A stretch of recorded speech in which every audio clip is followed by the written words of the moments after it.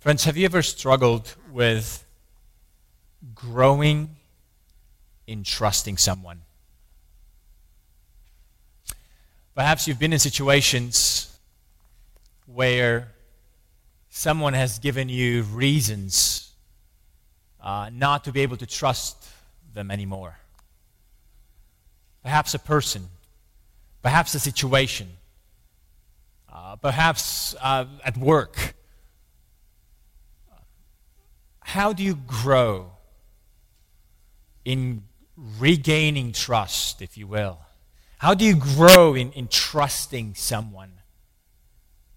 Well, friends, oftentimes in our own lives, when we fail to trust in others and in trust others in a good kind of way of trusting, not in an idolatrous way, when we lack the ability to trust, it often produces damage relationally in all kinds of ways. Now, this morning, I want us to look at the fact that God is calling His people to trust Him, to grow in trust. They have not done so, not because God failed them, not because somehow God did something to give them reasons not to trust Him. It's because they have chosen to trust someone else other than God. So in the book of Isaiah, where we are working through right now, God is like in this the very last call that God gives to His people. And even in this last call, when it's both a good news and a bad news, God desires for His people to grow in trusting Him, trusting the Lord. This morning, we will look at the second part of a sermon that I preached 3 weeks ago. The last 2 weeks, we had guest preachers. I'm thankful to the Lord for those who came to preach God's Word to us. But we're continuing a story that started in Isaiah 7, but today we're looking at Isaiah 8 and part of 9. I encourage you to open your Bibles to Isaiah chapter 8 as we look at the second half, the second part of a longer message in this part of Isaiah, Trust or Fall. For those of you who did not bring a Bible with you this morning, we encourage you to grab a Bible provided in the chairs in front of you. You may find this passage on page number 572. And as you're turning there, I want to remind you that as a congregation, we're working our way through the book of Isaiah, chapter by chapter. We are in Isaiah 8 this morning. Here is the word of the Lord for us. I will be reading from verse 1 all the way to chapter 9, verse 7. Here's the word of the Lord. Then the Lord said to me, "Take a large tablet and write on it in common characters, belonging to Maher-shalal-Hash-Baz. And I will get reliable witnesses, Uriah the priest and Zechariah the son of Jeberechiah, to attest for me." And I went to the prophetess, and she conceived and bore a son. Then the Lord said to me, "Call his name Maher-shalal-Hash-Baz. For before the boy knows how to cry, 'My father,' or 'my mother,' the wealth of Damascus and the spoil of Samaria will be carried away before the king of Assyria." The Lord spoke to me again. "Because this people has refused the water of Shiloah that flowed gently, and rejoice over Rezin and the son of Remaliah, therefore, behold, the Lord is bringing up against them the waters of the river, mighty and many, the king of Assyria and all his glory, and it will rise over all its channels and go over all its banks, and it will sweep on into Judah. It will overflow and pass on, reaching even to the neck, and its outspread wings will fill the breadth of your land, O Emmanuel. Be broken, you people, and be shattered. Give ear, all of you far countries. Strap on your armor and be shattered. Strap on your armor and be shattered. Take counsel together, but it will come to nothing. Speak a word, but it will not stand. For God is with us. For the Lord spoke thus to me with His strong hand upon me, and warned me not to walk in the way of this people, saying, do not call conspiracy all that this people calls conspiracy, and do not fear what they fear, nor be in dread. But the Lord of hosts, him you shall honor as holy. Let him be your fear, and let him be your dread. And he will become a sanctuary, and a stone of offense, and a rock of stumbling to both houses of Israel, a trap and a snare to the inhabitants of Jerusalem. And many shall stumble upon it. They shall fall and be broken. They shall be snared and taken. Bind up the testimony. Seal the teaching among my disciples.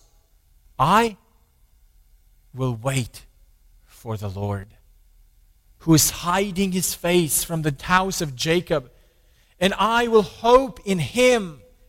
Behold, I and the children whom the Lord has given me are signs and portents in Israel from the Lord of hosts, who dwells on Mount Zion.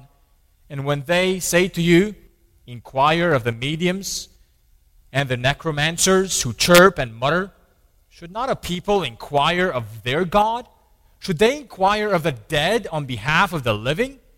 To the teaching and to the testimony. If they will not speak according to this word, it is because they have no dawn. They will pass through the land, greatly distressed and hungry. And when they are hungry, they will be enraged and will speak contemptuously against their king and against their God, and turn their face upward. And they will look to the earth, but behold, distress and darkness, the gloom of anguish, and they will be thrust into thick darkness. But there will be no gloom for her who was in anguish. In the former time, when he brought into contempt the land of Zebulun and the land of Naphtali, but in the latter time, he has made glorious the way of the sea, the land beyond the Jordan, Galilee of the nations. The people who walked in darkness have seen a great light. And those who dwell in the land of deep darkness, on them has light shined. You have multiplied the nation. You have increased its joy. They rejoice before you as with joy at the harvest, as they are glad when they divide the spoil. For the yoke of his burden and the staff for his shoulder, the rod of his oppressor, you have broken as on the day of Midian. For every boot on the tramping warrior in battle tumult and every garment rolled in blood will be burned as fuel for the fire. For to us a child is born, to us a son is given, and the government shall be upon his shoulder, and his name shall be called Wonderful Counselor, Mighty God, Everlasting Father, Prince of Peace. Of the increase of his government and of peace there will be no end. On the throne of David and over his kingdom, to establish it and to uphold it with justice and with righteousness from this time forth forevermore. The zeal of the Lord of hosts will do this. Amen. This is the word of the Lord. Would you bow with me in prayer, asking the Lord to speak to our hearts this morning? Our Father, we recognize that you are the one who revealed yourself to us. And we recognize this is your word to our hearts. Father, we confess that more often than we are willing to acknowledge, we fail to trust in you. We fail to take you at your word. Father, forgive us. And we ask now by your Holy Spirit, through the proclamation of your word, would you increase in us our ability to trust you? And if there's any among us this morning who have never trusted in you, would you give them that ability this morning? In the name of Jesus we pray. Amen. Trust or fall. This is how the chapters 7, 8, and half of 9 could be summarized as we have looked at already a few weeks ago in chapter 7. But just to remind us of where we've been, In chapter 6, God calls Isaiah the prophet and gives him a commission that's hard to take. A commission to speak on behalf of God with a warning that the people of God will reject it. And because they will reject it, Isaiah is called actually to continue to harden the people of his day, because they have already turned their backs against the Lord. In chapter 7, we see the first action that Isaiah actually does. He's sent by the Lord to King Ahaz to speak to him, to trust in what the Lord says he will do to deliver them from their enemies. Now, who would not want to hear that kind of a message? The Lord will deliver you from your enemies.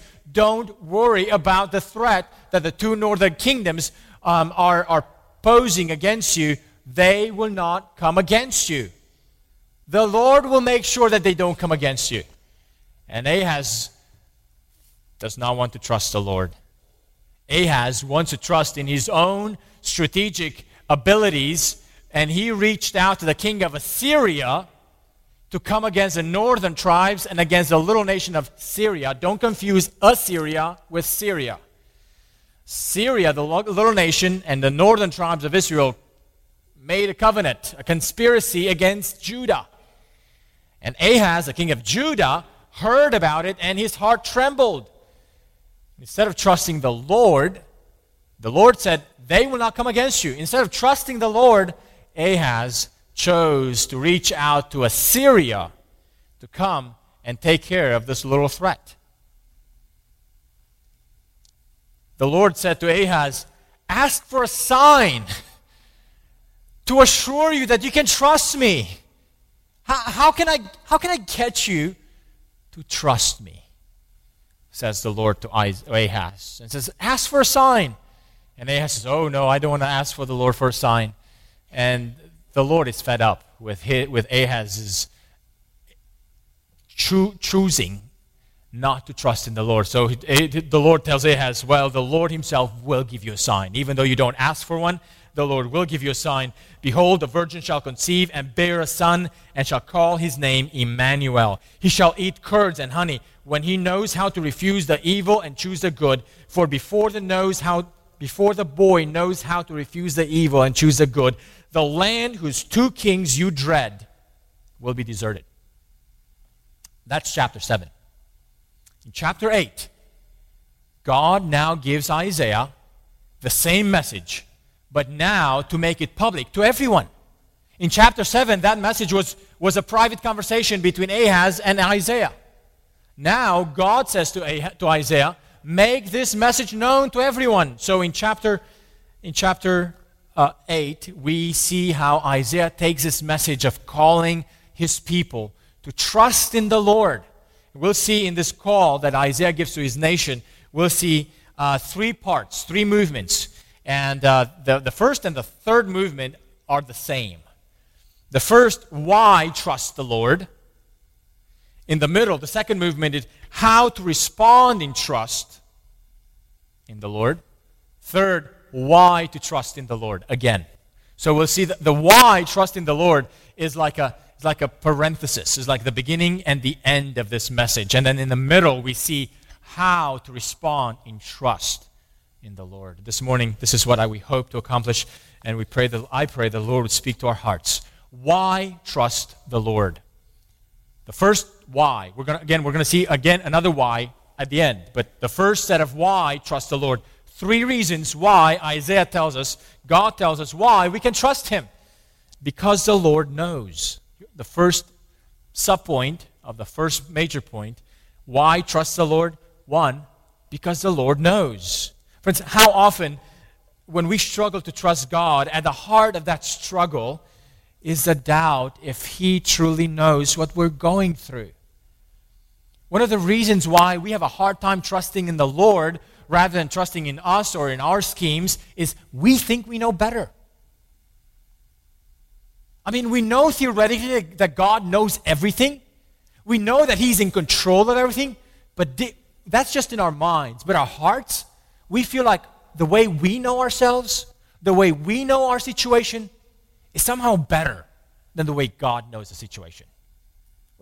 As we see in Isaiah 8, the first thing that God does, God not only reveals to his people the present, what they're going through, but God is going to reveal to them their immediate future.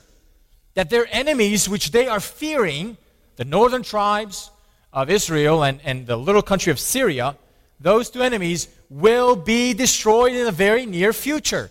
In verse 1 of chapter 8, God commands Isaiah to address not simply Ahaz, but the entire people by making a public testimony of what is to happen. Look at verse 1. Then the Lord said to me, "Take a large tablet and write on it in common characters, belonging to Maher-shalal-hash-baz." Now this expression was actually a name made of 4 words. The Hebrew meaning of these 4 words would be literally speed, spoil, haste, and booty. Now, what do these words mean? This string of strange words were aimed at raising the interest of God's people to inquire, well, that's strange. I wonder what that means. Well, the meaning of these 4 words become clear when we see in the next few verses that this long phrase of 4 words was to become the name given to one of Isaiah's sons. And in verse 4, we are told what the name of Isaiah's son would actually signify. Why is he given that name? Look at verse 4. "For before the boy knows how to cry, my father and my mother, the wealth of Damascus and the spoil of Samaria will be carried away before the king of Assyria." In other words, the name of this boy was a message from God of how quickly the northern nations, the northern kingdom and the nation of Syria, will be wiped away. Now, before the boy was even conceived, God commanded Isaiah to write his name on a large tablet for everyone to know that God had predicted these matters before they happened. Notice in verse 2 that Isaiah was to get reliable witnesses who could testify that Isaiah had written this name ahead of time at God's direction. In other words, God is giving his people reason to believe that they can trust him. God is giving his people a testimony so that they could rely on what the Lord says. That God knows what happens to them and God knows what will happen to them. Friends, the first reason Isaiah is challenging us why we should trust in the Lord is because we can trust him because he knows. And he knows not just your past, what you've been through. He knows not just your present, what you are going through now. He knows what you will go through tomorrow, next week, next month, next year. The reason why we can trust the Lord is because he knows. I like how one of the commentators said, like Ahaz in chapter 7, the people as a whole are being given a last chance to abandon their faithless scheming and rely entirely on the Lord as their deliverer. In verse 3, Isaiah's wife conceives and she gave birth to a son. And Isaiah gave his son this 4-word name, Maher-shalal-hash-baz. Friends, I don't expect any parent these days that they would dare to give their newborn such a name. And just imagine calling your son, "Speed, spoil, haste, booty, come here." Speed, spoil, haste, booty, would you share your toy with your sister? Speed, spoil, haste, booty, would you be interested in playing soccer this summer? Would you come to Vacation Bible School at Park Hills Baptist Church?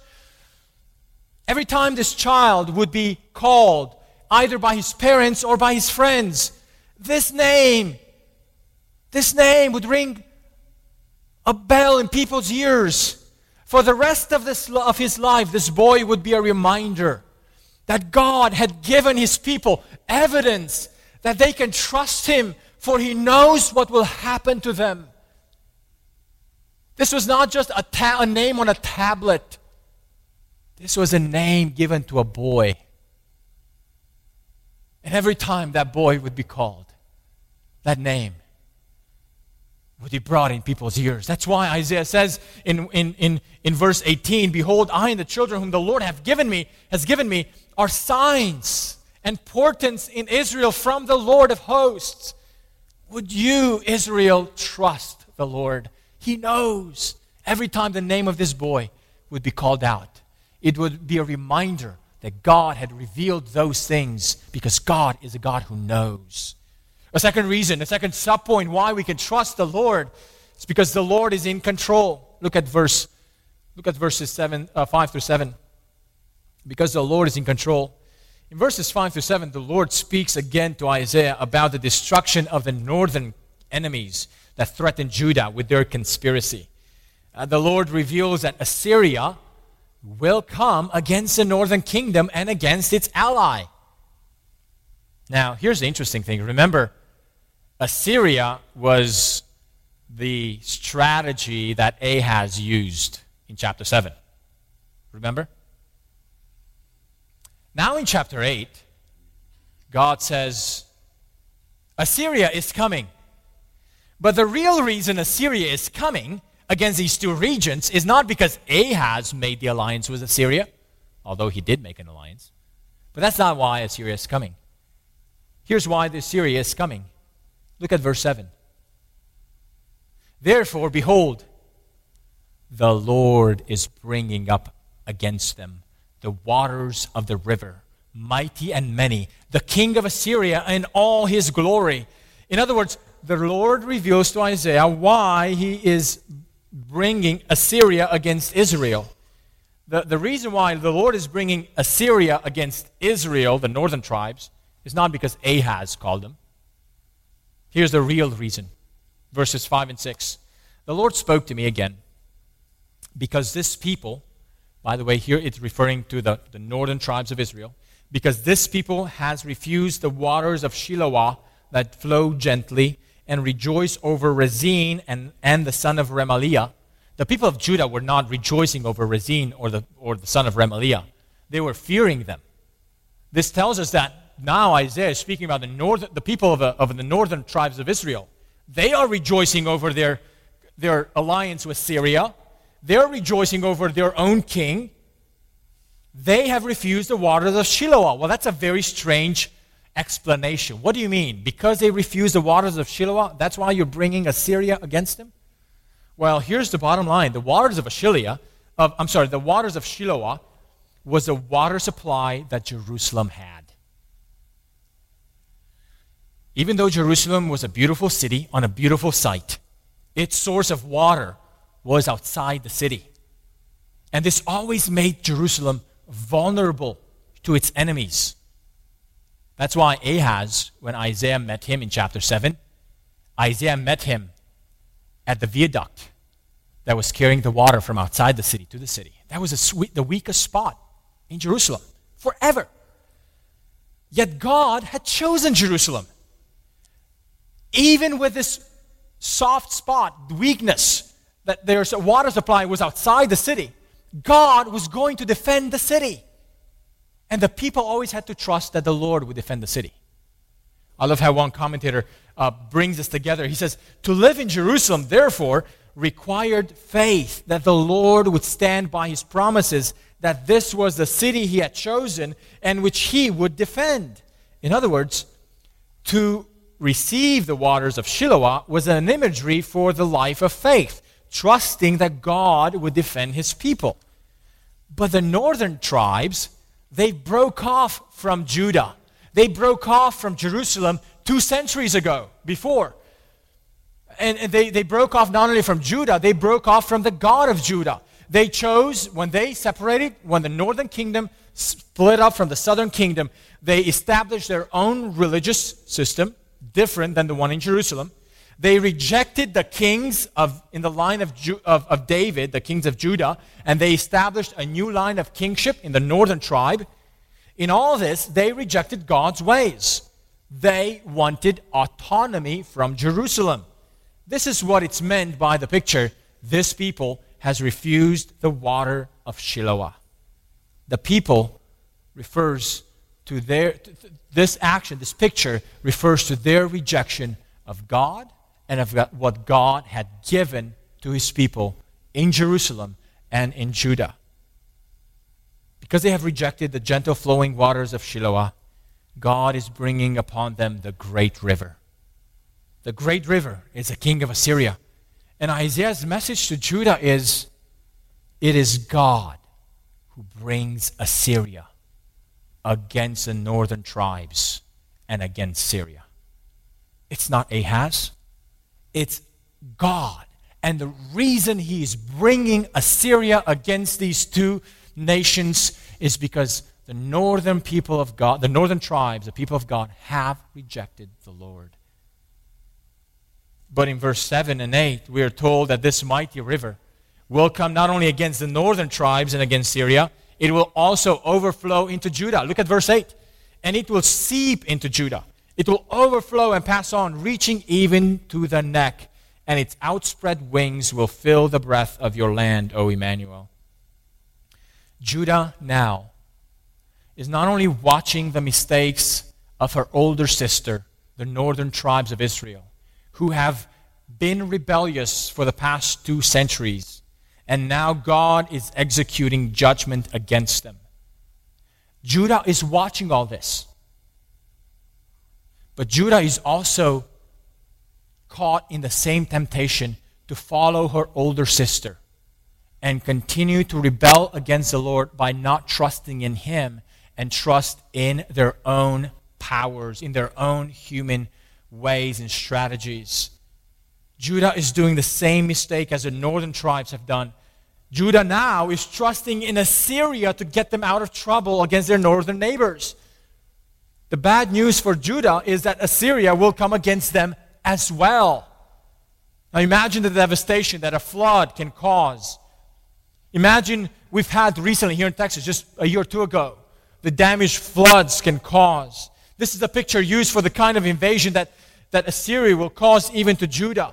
Now, if there's any good news in this delivery, in this news, is this: the flood will only reach to the neck. In other words, it will not completely wipe out. It will not completely kill, exterminate Judah. It will do so to the northern kingdoms, but not to Judah. At least they will survive, but barely. Barely. Can you picture this water?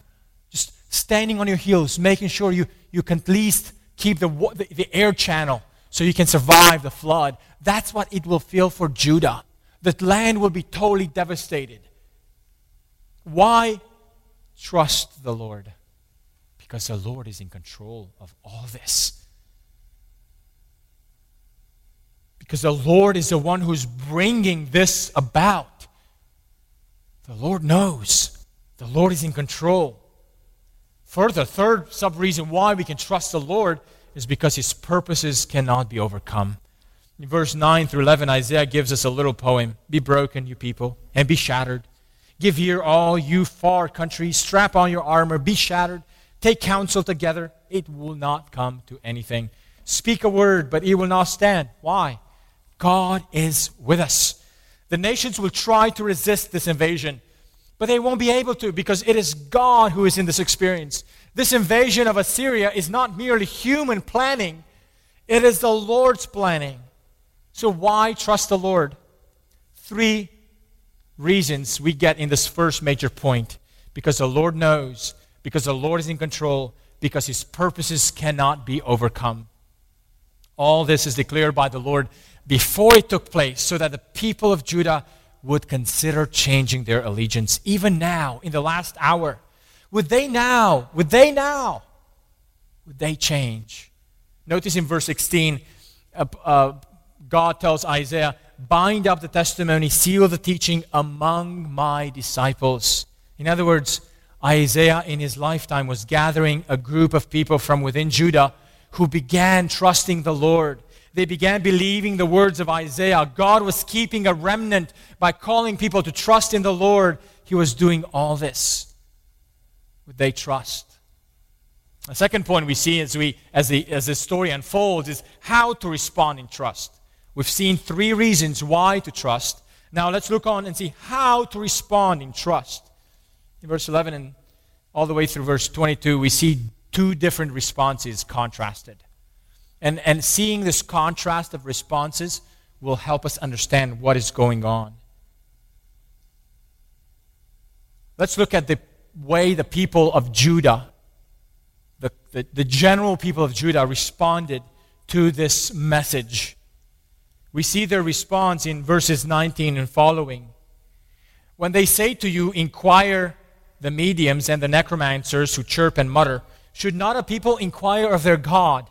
In other words, the people of the land continue to seek their direction not from God.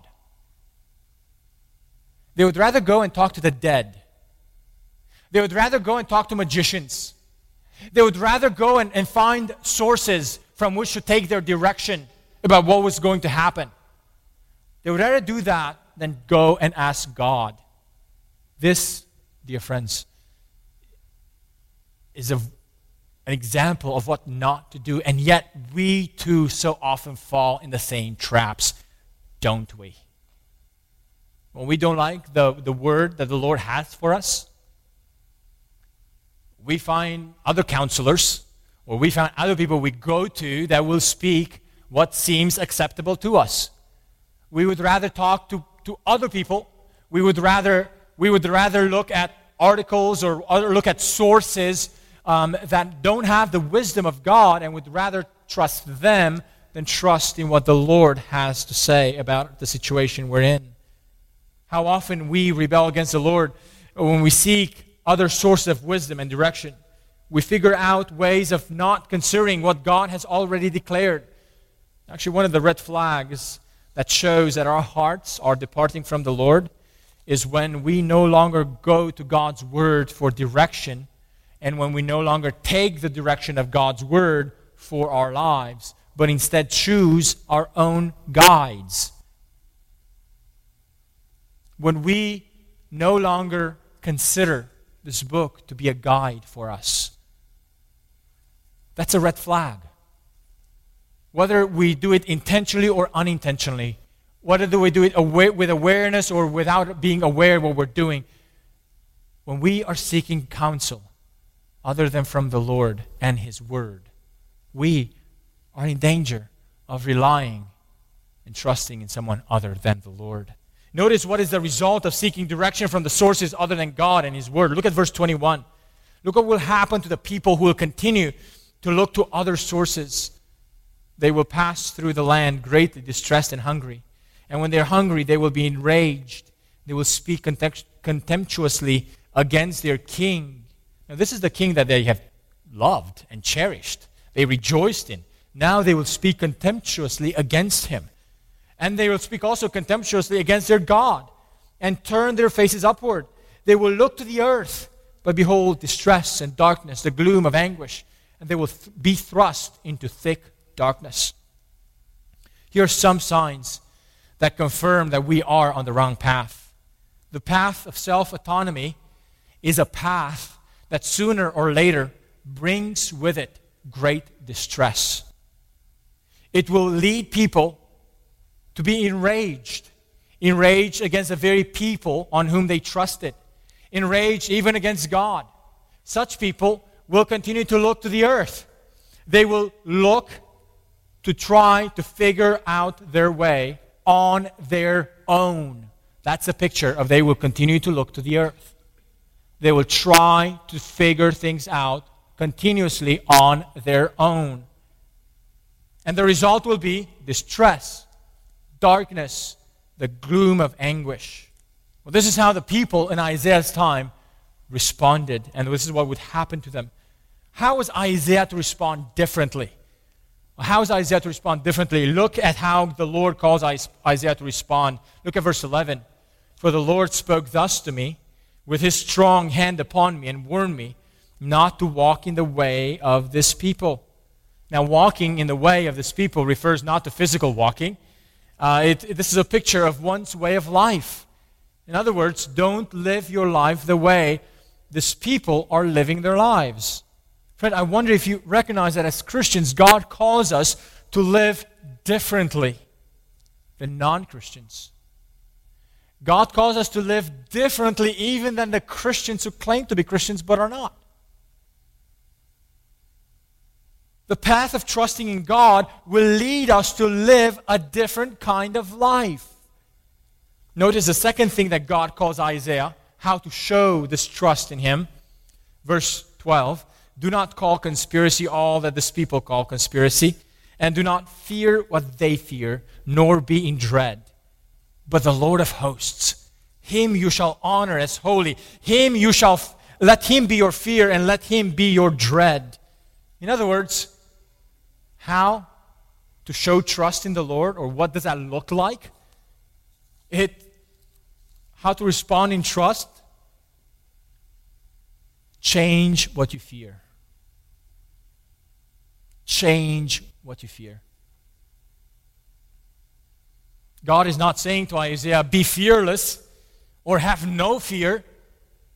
He is saying, change what you fear. Fear not what this people fear. Instead, fear the Lord. Fear me, the Lord. Honor the Lord by directing your fears towards Him. Now, what does it mean to fear the Lord?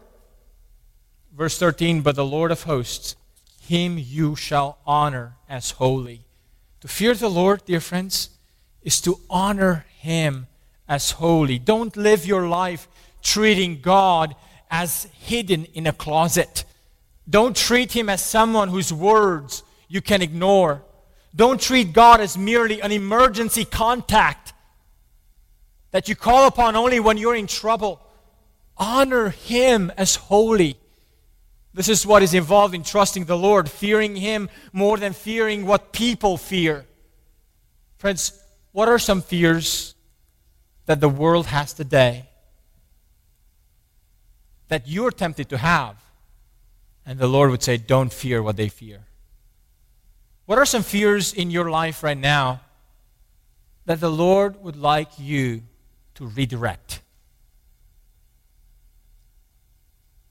To stop fearing that and redirect that fear towards the Lord Himself. Is it the fear that perhaps you don't know what you will live with next year? Your job? The health? We've seen opportunities around us where people are challenged with that. Is it the not knowing the future? When we turn our attention to the Lord, dear friends, He can become our fear. When we turn our attention to people, the fear of the people becomes our fear. I want to give you a recommendation of a book. If you'd like to grow in the fear of the Lord and replace your fear of men and change that with the fear of the Lord, a wonderful book. I highly recommend it, When People Are Big and God is Small, by Ed Welch. We have that in the foyer on the bookstall.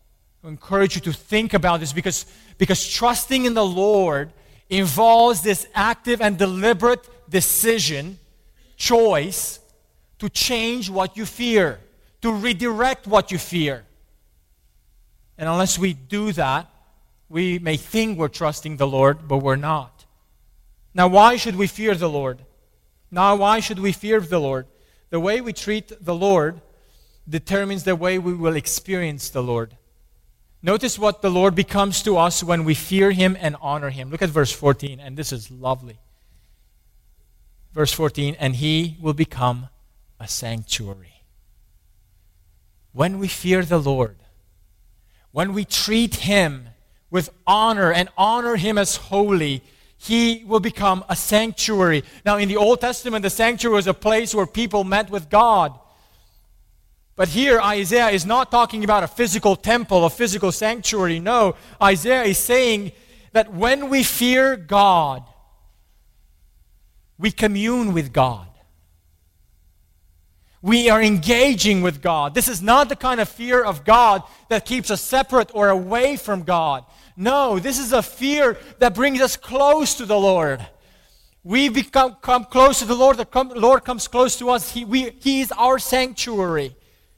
But to those who don't fear the Lord, for those who don't care about the Lord, for those who ignore the Lord and His word, notice what the Lord becomes to them. Instead of a sanctuary, the Lord becomes a snare, a trap. Wow, that's interesting. Look at verse 14. And a stone of offense and a rock of stumbling to both houses of Israel, a trap and a snare to the inhabitants of Jerusalem, and many shall stumble upon it. They shall fall and be broken. They shall be snared and taken. The Lord will be this for some people. Friends, have you ever thought that to some people the Lord could become a stumbling block?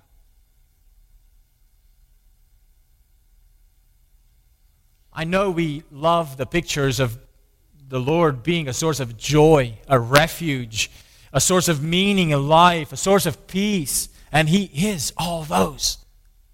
No doubt, no question about it.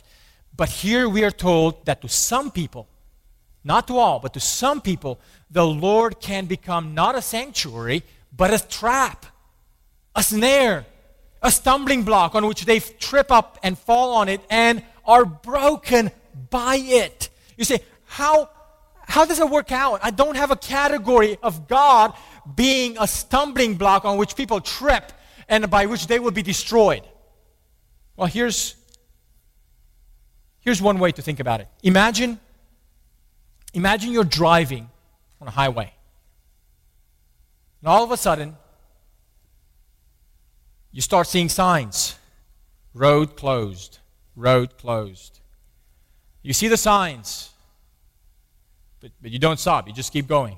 And all of a sudden, at one point, you see those cement blocks that are 90 degrees across the highway. They just block the highway. You can't keep going. You got to stop and turn around. The State Department has put that because ahead there's a bridge and the bridge has collapsed. And they know that just putting signs is not enough. They got to put a roadblock to stop you from driving into that bridge that is already collapsed. So the highway department has put that to warn us not to keep driving to our own destruction. And they're so serious about that warning that they're putting these cement blocks in the road so no driver can go through them. Now, if you're driving on that road, you see the cement blocks blocking the entire road, but you don't stop. You keep driving. What will happen to you? You crash.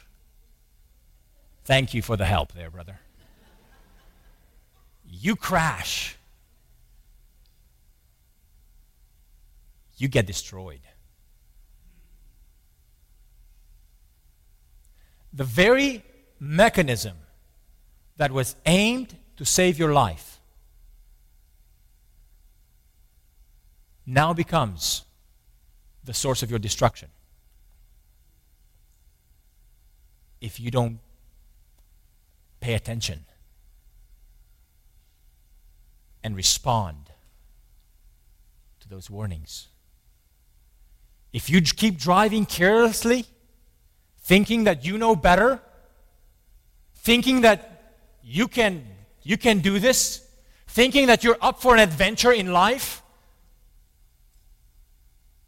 Friends, the cement blocks were meant to protect you from the coming danger, but you ignore them. You don't turn around. You get destroyed. Not by the bridge, but by the cement blocks. Friends, do you understand that God is the same way? If He's blocking your road, it is because He knows that the road ahead in your life leads to your destruction.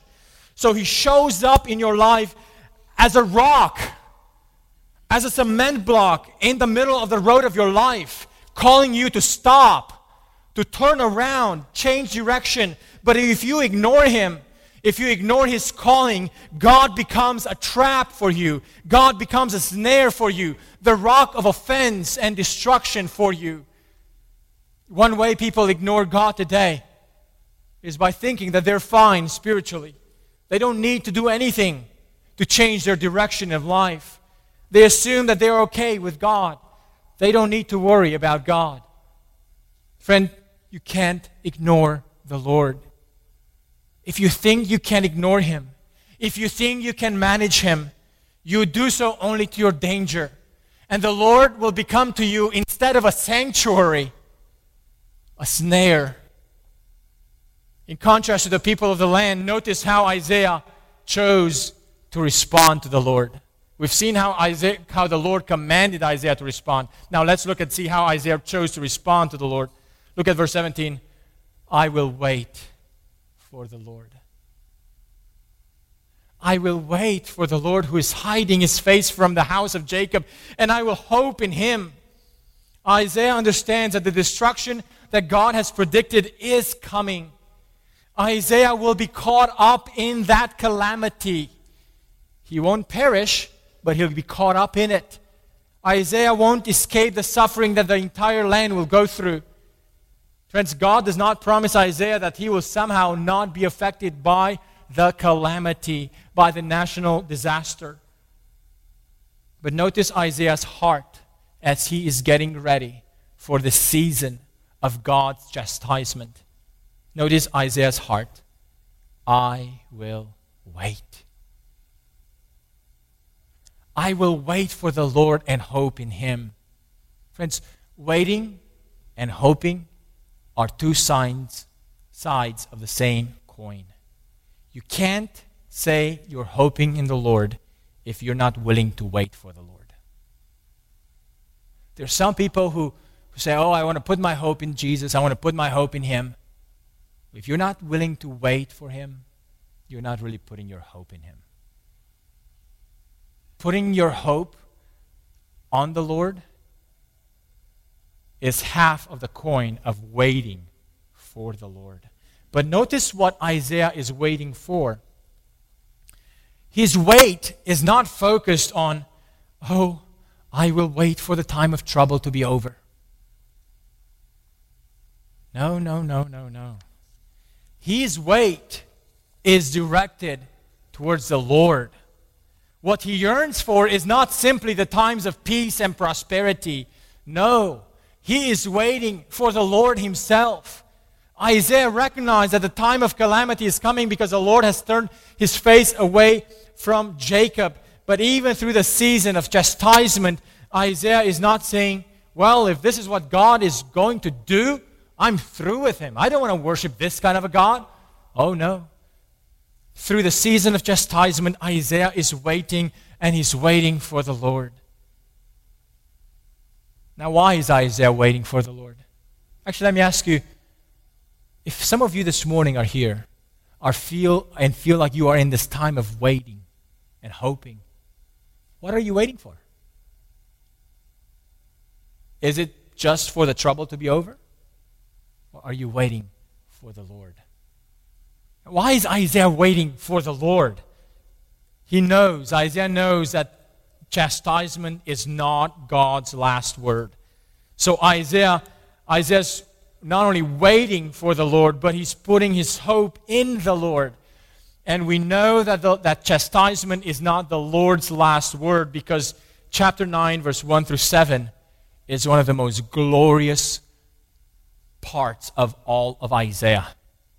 God tells Isaiah, the time is coming when the people who are dwelling in darkness will see a glorious light.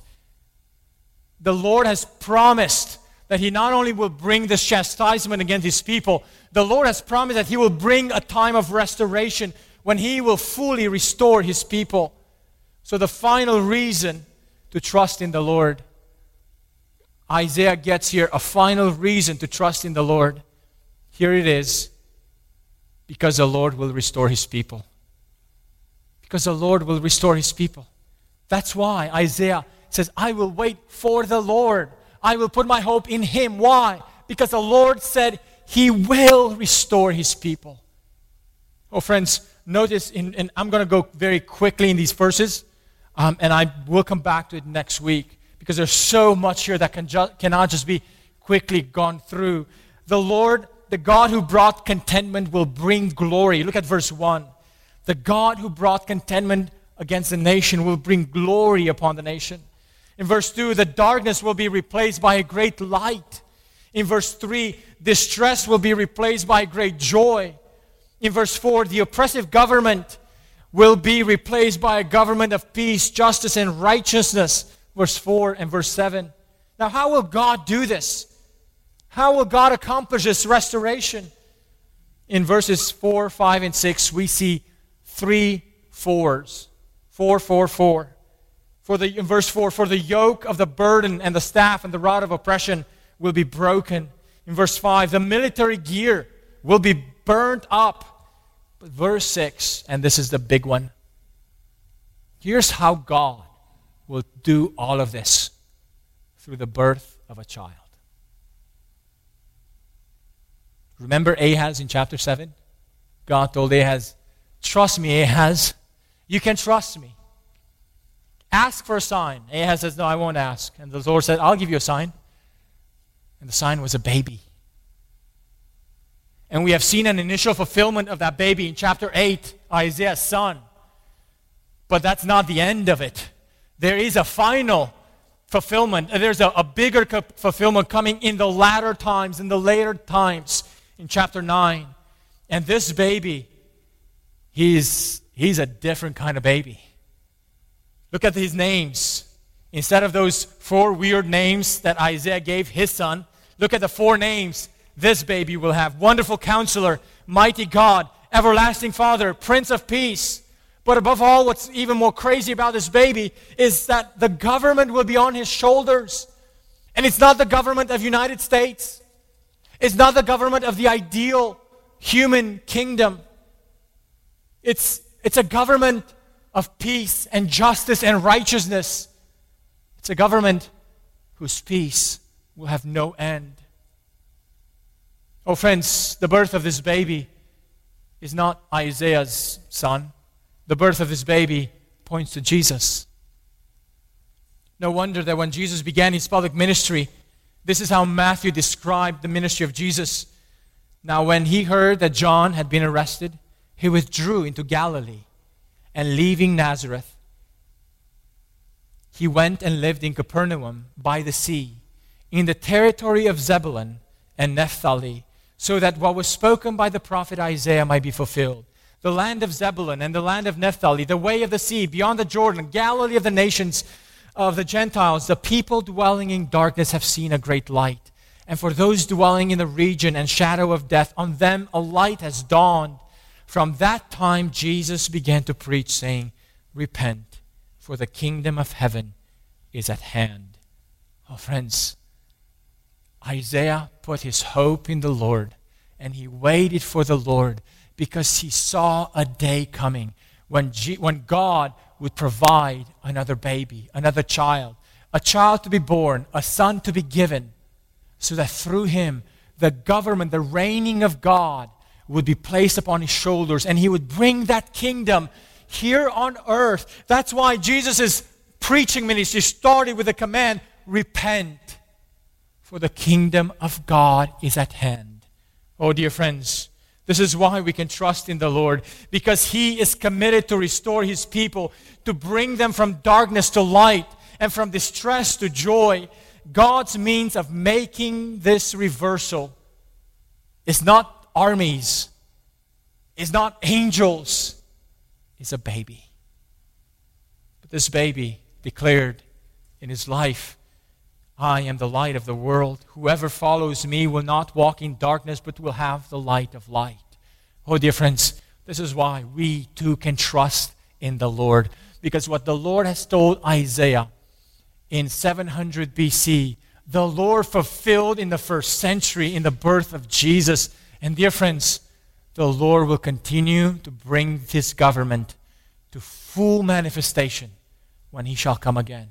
But until that day, we are here to call people like Isaiah called his people to trust in the Lord, to rely on the Lord, to forsake their own self-autonomy, to forsake their own self-reliance, and turn to the Lord, repent of their sins, and trust in Jesus.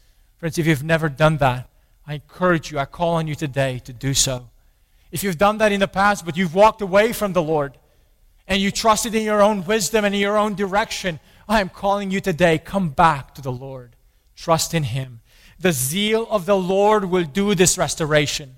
It is not up to you and I to work this restoration by ourselves. It's the zeal of the Lord who will do this. Trust or fall. Will you trust in Him? Let's pray. Father, you have given your people